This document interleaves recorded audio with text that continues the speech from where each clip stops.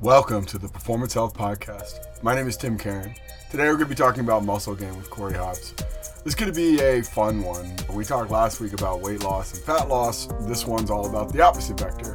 And one of the things I want you to think about are the limiting factors probably aren't going to be as psychological as weight loss, but more physiological. So there's always going to be a connection between the psychological component and the physiological component, but one's going to be a little bit more weighted towards physiology with gaining muscle or gaining weight. We're going to go through all of that. If you like what you're hearing, please subscribe, please leave a review. Helps a ton. And if you want to learn more, head over to phpodcast.com. Let's talk about some muscle gain. All right, Tim, we're back. Last week we talked fat loss. This week we're going to swing it the other way and talk about muscle gain. So what is super critical that we need to get correct right up front for muscle gain? One of the things I want to open with is with weight loss or fat loss, how psychological that was. Mm-hmm. And I was thinking about this. I really think that muscle gain or hypertrophy is more physiology. And Right. What I mean by that is the motivation is going to be there. I've yet to meet a person that wants to gain muscle that doesn't lose momentum at the slightest hiccup, right? I don't find there's as many like speed bumps. If we're looking at this from when I work with clients and, getting to point B, mostly it's just the raw mechanisms to gain muscle and weight in general, like being at a caloric surplus and strength training a certain amount per week. And then within that strength training session, having a certain amount of density, meaning we have probably more work than we do rest. And then that work is the foundation's built upon tension and having some sort of load and then contraction of a shortening, lengthening, stoppage in between that shortening or lengthening and shortening, and that contractile part of the muscle is tensing. And when we aggregate that out, it's okay. Hey, you want to gain muscle? Here's the raw material. We need to eat more. We need to focus on a lot more protein. We need to strength train minimum of 4 or 5 days a week. And then we need to look at, you need to be under tension 2/3 of a 60-minute session. And that could be, we're going to do 20 sets of 8 to 12 reps with a 4-second eccentric, no pause in the contracted position, explosive concentric, no pause in the rested position. So when we break down that session, the majority of the time, you're going to be under tension and you're going to either break down muscle fiber, and that's going to respond by building up, or you're going to get this metabolic stress, which creates this swelling effect, and that creates a downstream effect of building that tissue up through our endocrine system and our immune system and even our cardiovascular system, from the dynamic that, okay, like all of this is a lot simpler to focus on just the physiology. Because when we get to that, oh man, I had a bad weekend, look at all the examples of people who just really look at building muscle. How many people on Monday in a traditional box gym are getting in there, regardless of what they did on the weekend, who want to build muscle? And I would not necessarily say that's the same pattern when we come up to a weekend of travel, or just maybe you went out a lot, or maybe you just got off your rhythm when you're trying to lose weight. And that process of dialing into your why for losing weight versus building muscle, it's like, you know what you need to do. You just got to stop and do it. So I think we could pull a different motivational tactic of more assertiveness and accountability. It's not so detrimental when they have a speed bump, but that's why I would say we could focus a lot more on the physiology aspect as opposed to the psychological aspect. So, I mean, we got to have a lot of tension. So that's slowing things down on the eccentric and just being really consistent, getting in there 4 or 5 days a week. Mm-hmm. What about quote unquote hard gainers? What's your take on hard gainers? Yeah. So we talked a little bit about last time, ectomorphs, endomorphs, mesomorphs. Like the mesomorphs are going to be the short, squatty guys, and they're going to have a higher predisposition to putting on muscle versus the ectomorph or the hard gainers, the tall, skinny, or the short, skinny, doesn't matter, just skinny. One with not as much either predisposition to putting on muscle. And yeah, you could argue that you probably need that psychological input. Like the the endomorph trying to lose weight versus the ectomorph trying to gain weight, they probably still really struggle with consistency and compliance. But the one thing that I find that's a lot easier is, one, it's easier to eat more than it is to eat less. It's a lot more of a definitive view of yourself when your shirts fit differently when you're adding muscle. I find it's a lot less friction when someone's like, "Oh man, I'm trying to lose 100 pounds," and they only lose a pound. It's still progress, versus that person that's trying to gain weight, gained a half a pound, doesn't view it in the same light. That it might have not necessarily been as much progress, but they view it in a much more positive way. But with the ecto, the same component, I just think you need to amplify, right? You need to look at it from whatever we're doing from a surplus, right? It might mean more calories in, relatively speaking, to your body mass. It might mean a greater focus on certain things that are going to produce more of a endocrine or hormonal response, right? Specifically insulin. That the most potent anabolic hormone in the body that we can produce naturally is going to be insulin. That you don't need a whole lot more than someone who's really, really skinny than insulin. Like, that's going to be the foundational piece of, okay, I'm going to pump you full of a lot of high glycemic carbs and going to shuttle a lot of glucose into that muscle. Because when we look at building muscle, really muscle is muscles for contractile stuff. But we know that there's a lot of passive energy transfer when we run or jump. Like, the connective tissues create a lot of passive movement, right? We don't necessarily have to have all this mechanical work.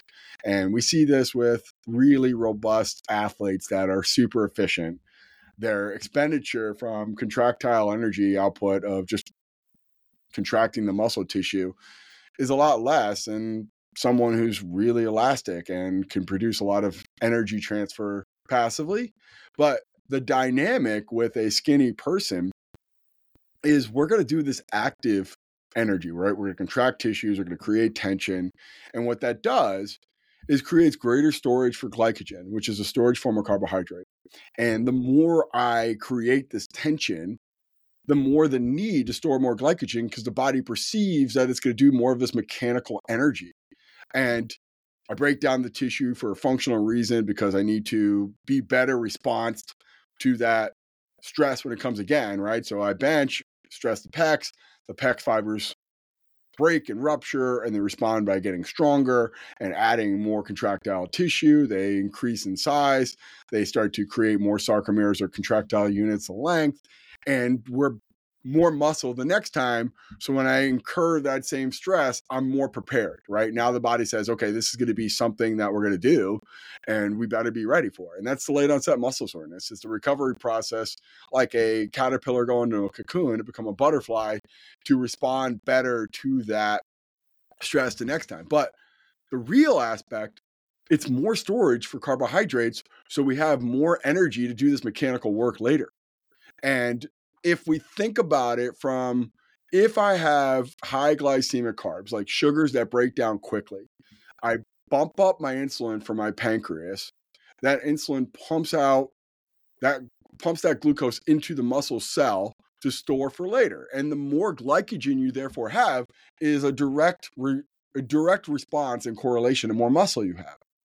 And, the other part, which is always funny, and this is like we always talk about in the Army, we have a large meta-analysis on how to gain weight.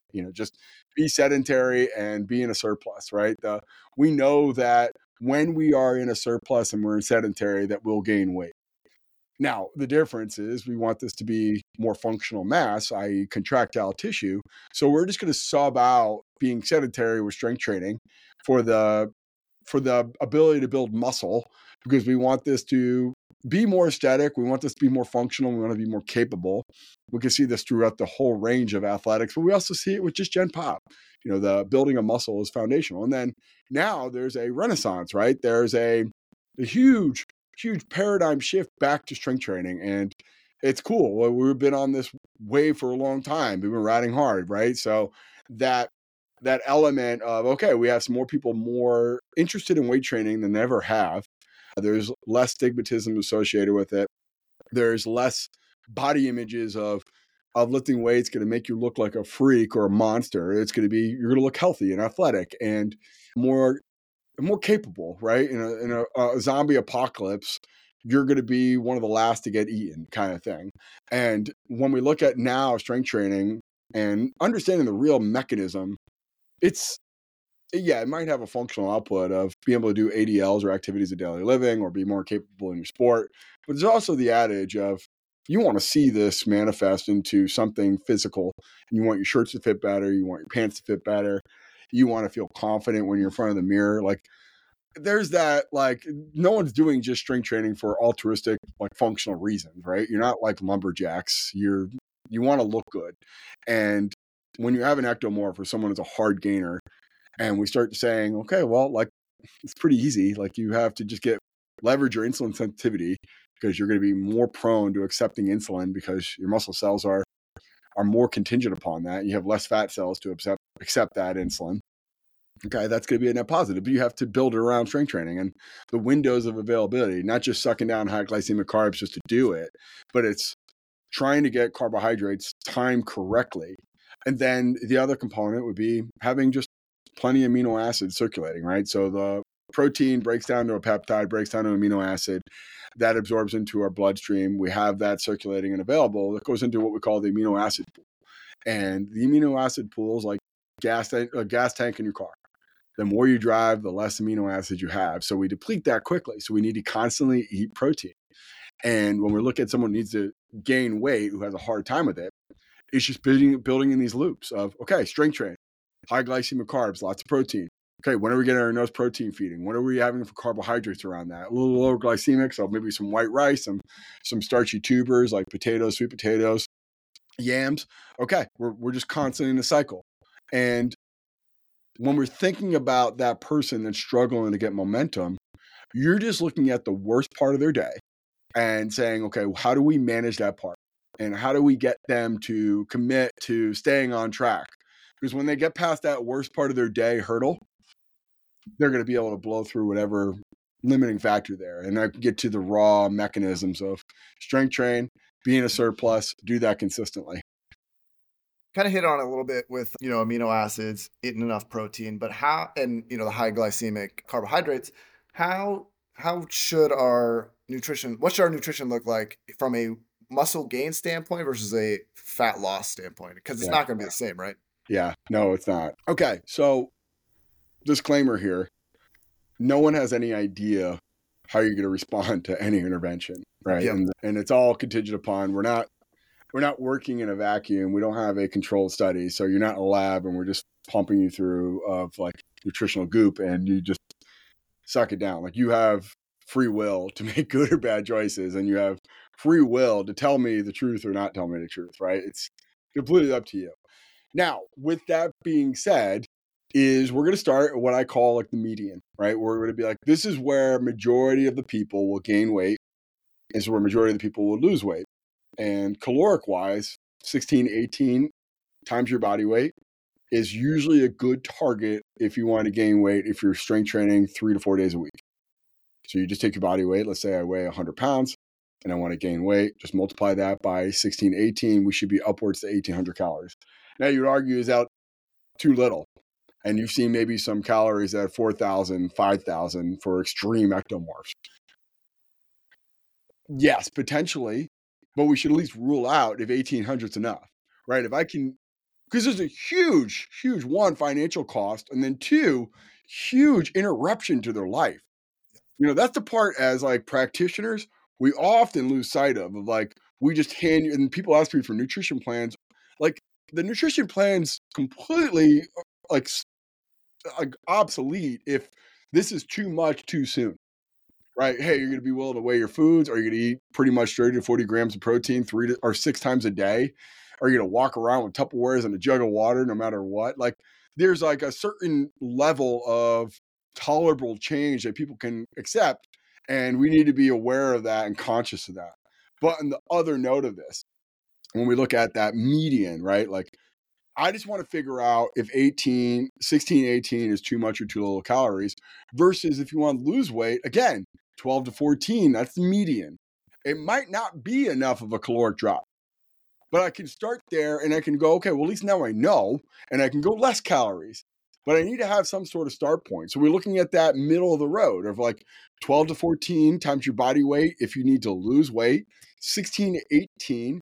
And I'm trying to tease out whether you can be compliant at that caloric intake, right? Like if I'm telling someone who needs to gain a gross amount of weight that they need to increase their calories by, let's just say 5%, and they're unwilling to do that, imagine if it was 25%. They almost added a quarter of the calories they're eating on a daily basis to their day. Their chances of them not being compliant with that is even more so. In fact, it might actually make a reverse effect where they actually end up eating less because it was too much. Like they just say, screw it, there's no way I'm going to make that goal, so what's the point? You basically put them in a position to fail. And what I would argue is you start with something that you know they can be successful with and prove to me that you can do it. Like, smoke this. Like, wow, you showed me. Like, you really proved to me that I grossly underestimated your commitment here. Like, thank God that I now know that. Now we can raise the ante. But we go off a foundation of knowing that. And then we look at the other end of the spectrum, how those calories are broken up. Those calories are just energy in the form of heat, right? That's how we look at it. It goes in the body, it starts to break down, it creates heat, that creates energy. But those individual molecules have different structures, right? So we look at it from there's protein, carbs, and fat. And all of them are essential, right? The idea of non-essential versus essential gets into this conversation of if you don't need to eat it, that means it's non-essential. The other end of it, if you do need to eat it, it's essential, no matter what your pretense is, right? All macronutrients are essential, just depending on how essential. That varies based off your goal, based off of the day, based off your time of year, based off of seasonality, based off a lot of things.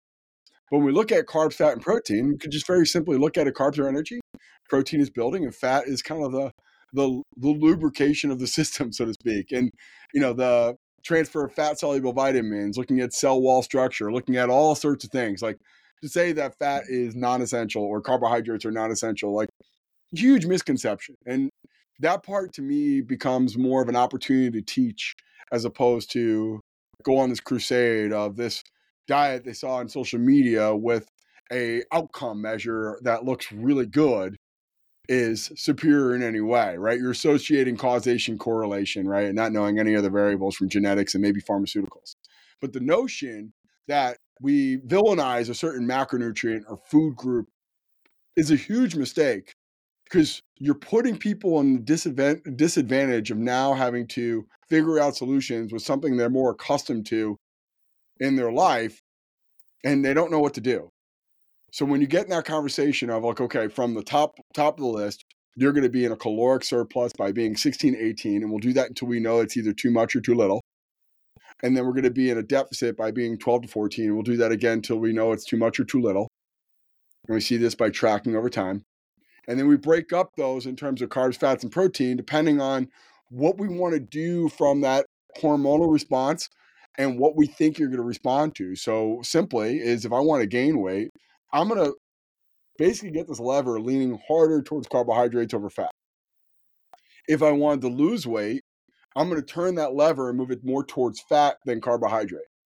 And the rationale behind that is just capitalizing on that insulin roller coaster, right? That person that's overweight, that has a high body fat, has a hard time managing that insulin load and responds poorly. So fat will slow down gastric emptying, meaning that we're digesting slower, as well as it has a reduction in insulin production, right? That we know that when we eat more fat, we produce less insulin. We actually produce more glucagon, which is the counter hormone to insulin.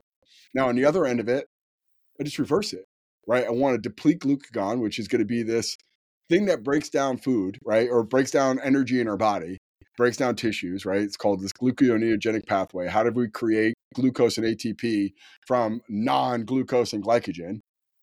Well, it comes from fat, maybe it comes from muscle tissue, but either way, glucagon is going to be the thing that stimulates that. And that comes from another hormone called leptin, which is our satiety hormone. So if our body feels like it's starving, it's going to activate glucagon. We're going to find energy somewhere. And a lot of times when we get into this dynamic of looking at leptin and this satiety hormone, and we are constantly eating high glycemic foods, that we have blood sugars violently going up and then dropping because insulin's shuttling that into adipose cells and muscle cells and organs for that matter, that our bodies always perceive to be hungry because our body's energy regulator is all off kilter. This is what they call leptin resistance. When we start to think about the other end of it, they're probably very leptin sensitive. They're probably very insulin sensitive. Like if I want to gain weight, I want to capitalize on the things that we know will help make people gain weight, right? And it's just being conscious of, like, okay, this is a necessary step to reverse whatever they were doing for a period of time and then put them in that direction, whatever that put that weight gain person in a period of time. And it's just so simple. It just might be true kind of thing. But like, think about what you did and reverse it, right? Almost like do the opposite direction. And you can argue, well, usually ectos are pretty much eating candy all day. Well, they're not eating enough candy and they're not timing it well. And they're not doing that enough over a period of time. And that's where you as a coach is try to work through and troubleshoot, okay, them. And then the other end of it is protein. And protein is going to be universal, like gram per pound, right? If you're strength training, you should be getting a gram per pound and finding solutions to get that. Because it's just so net positive, right? We're looking at it from amino acid pool. We look at if I want to lose weight, okay, well, there's going to be a higher thermic effect of eating that, meaning it costs more energy to break that down, has a higher satiating effect, which is this ghrelin hormone. So our body responds to how full we feel by stimulating ghrelin, and ghrelin will circulate our body or circulate to our brain saying, you're full, don't need it anymore, you don't need it anymore. And usually when we eat very quickly digesting foods, like just simple sugars, ghrelin doesn't activate. And that's where fat and protein comes in. It's going to stimulate a lot of ghrelin. We're going to feel full faster. And then leptin becomes more of this thing that regulates our hunger and our feeling of energy and performance. On the other end of it, though, like, all right, like you just trained, you have a lot of insulin sensitivity, you have a lot of broken down tissue. We need to stimulate glycogen replenishment and building up those tissues by really, really cascading a lot of insulin. And that comes from high glycemic carbs. We also need to have an amino acid pool. So the simple way to think about this is surplus, start 16 to 18 times your body weight. Deficit, okay, if you want to lose weight, think 12 to 14 times your body weight. In terms of protein, it's universal, 1 gram per pound, regardless of weight gain, weight loss. And then we're just going to move the needle either more towards carb if we want to gain weight and more towards fat and less carb if we want to lose weight. Wow, you read my mind. I was just about to ask about protein and clarify that we're titrating carbs and fat. So thank you for that. Just making my life easy over here. As far as like, let's say I'm in that 16 to 18. I've been tracking how long, like I'm tracking my food, I'm weighing my food out, I'm doing everything right, so to speak. I'm doing all the right things, but I'm still not seeing progress. But how long should I be tracking until I start making my next change? So you can make very intuitive decisions about eating. Mm-hmm. Like I should be able to go to Chipotle and calculate, okay, that's 40 grams of protein, 80 grams of carbs, 20 grams of fat. Like that. Like I should be able to do that, right? Like when you talk to any bodybuilder who still weighs their food, it's mostly the habit and the accountability. Yeah. They're not doing it because they don't know how many grams of carbs, fats, and protein in there. It's automatic. They just do it to hold themselves accountable, to keep that feedback loop of everything you eat matters, right? You know, I think that part is you basically just condition yourself to go, okay, like everything I put in my body is weighed and calculated. But they know. So if I'm sorry, not to interrupt, but so if I'm not seeing progress, should I add more carbs first? So I think you should understand what more insulin lever, right? I think you should more understand how many carbs you're eating. Okay. Right? Because the truth is if you don't have a foundation of knowing how many carbs you're eating, and then you have some sort of average, right? You're eating, let's just say 400 grams of carbs a day if you want to gain weight, right? That's just a number. Mm-hmm. And then you start to do that over a couple of weeks. And you look at it from, I'm averaging 400 grams of carbs a day. Some days it was 450, some days it was 350. Then you can definitively say if that's not enough or enough. And from there, you titrate up or titrate down. But it's off the foundation of Mm-hmm. And a lot of times we just start to say, okay, well, do I need to eat more carbs? Like relative to what? Right. Like I've seen plenty of people gain muscle from not eating enough carbs because it just works that way. Right. And what I would argue is there's a median for you that we need to understand what creates an outcome not a median for overall, right? Remember, we're complex, open, adaptive systems, meaning we get energy from the outside world. So there's not almost a set feedback loop regardless, right? We could probably figure out the impact of chlorophyll in a plant and procuring energy from sunlight. We don't necessarily have the same working knowledge with looking at it with a human. Mm-hmm. And there's a multivariate convergence of all these variables, from how long you've been at a certain body mass, body composition, how much muscle mass you have, your age, your overall endocrine system, your immune system, your cardiovascular system, your digestive system. All of that is converging into how a single molecule of energy metabolizes and becomes something in your body. That's going to be different for everyone. So what we need to find out is what's enough, too little, or too much for you for calories, carbs, fats, and protein. And then from there, we start to go, okay, well, what are you averaging a day? And are we making weight gain? I'm averaging 400 grams of carbs a day, which is 800 calories. I'm sorry, that's more than that, 1600 calories. 1600 calories. And I'm not gaining weight. Then therefore, it's not enough. Now we know that. And we can build up off that. Let's bump up to 450 and let's see what the impact of that is. And then we build. And I think that's the part that often gets lost in tracking. It just gives you some sort of foundational knowledge of what's enough or too little. And oftentimes we start to associate well, I'm not making enough progress.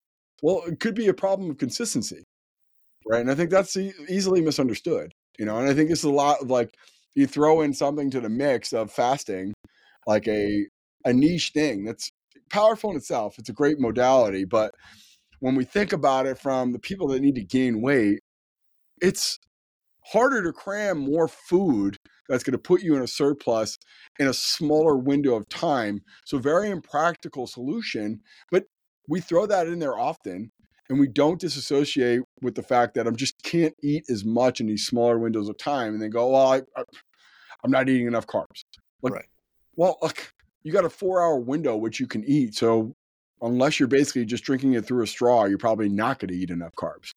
And that process too is like I think good ones, and this is what you'll see with anyone that's extremely experienced in their life, are that, like, they can, like doctors or surgeons that can diagnose based off of, like, just looking at it, right? They just know instinctually. Like, I think a good strength coach, someone who's really savvy about putting on muscle, can just look at that person and go, okay, they're probably doing too much energy expenditure, or they're not capitalizing on these windows of opportunities the way they should, right? They don't have a great morning routine, right? Like, oh, I don't like to eat breakfast in the morning. Like, that's where I'm leaning in on.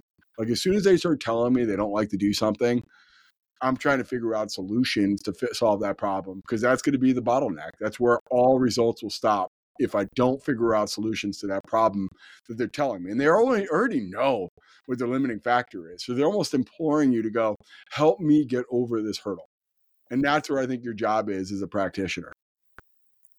So really it boils down to being consistent, tracking, you're running your own science experiment on yourself, essentially.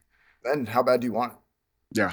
Yeah. That often part of, there's always going to be that moment where you are tired and don't want to do it. Mm-hmm. That's the part that makes the difference. Really, Yep. Bottom line, like, that's why the people who have and the people that don't. And, Yep. and it's not really complicated. It's hard. Yeah, you got to do it. Yeah. So awesome, man. Well, this is fun. Yeah, this is great, Tim. Thanks for taking the time. I appreciate it. Yes, sir. All right, buddy. Later.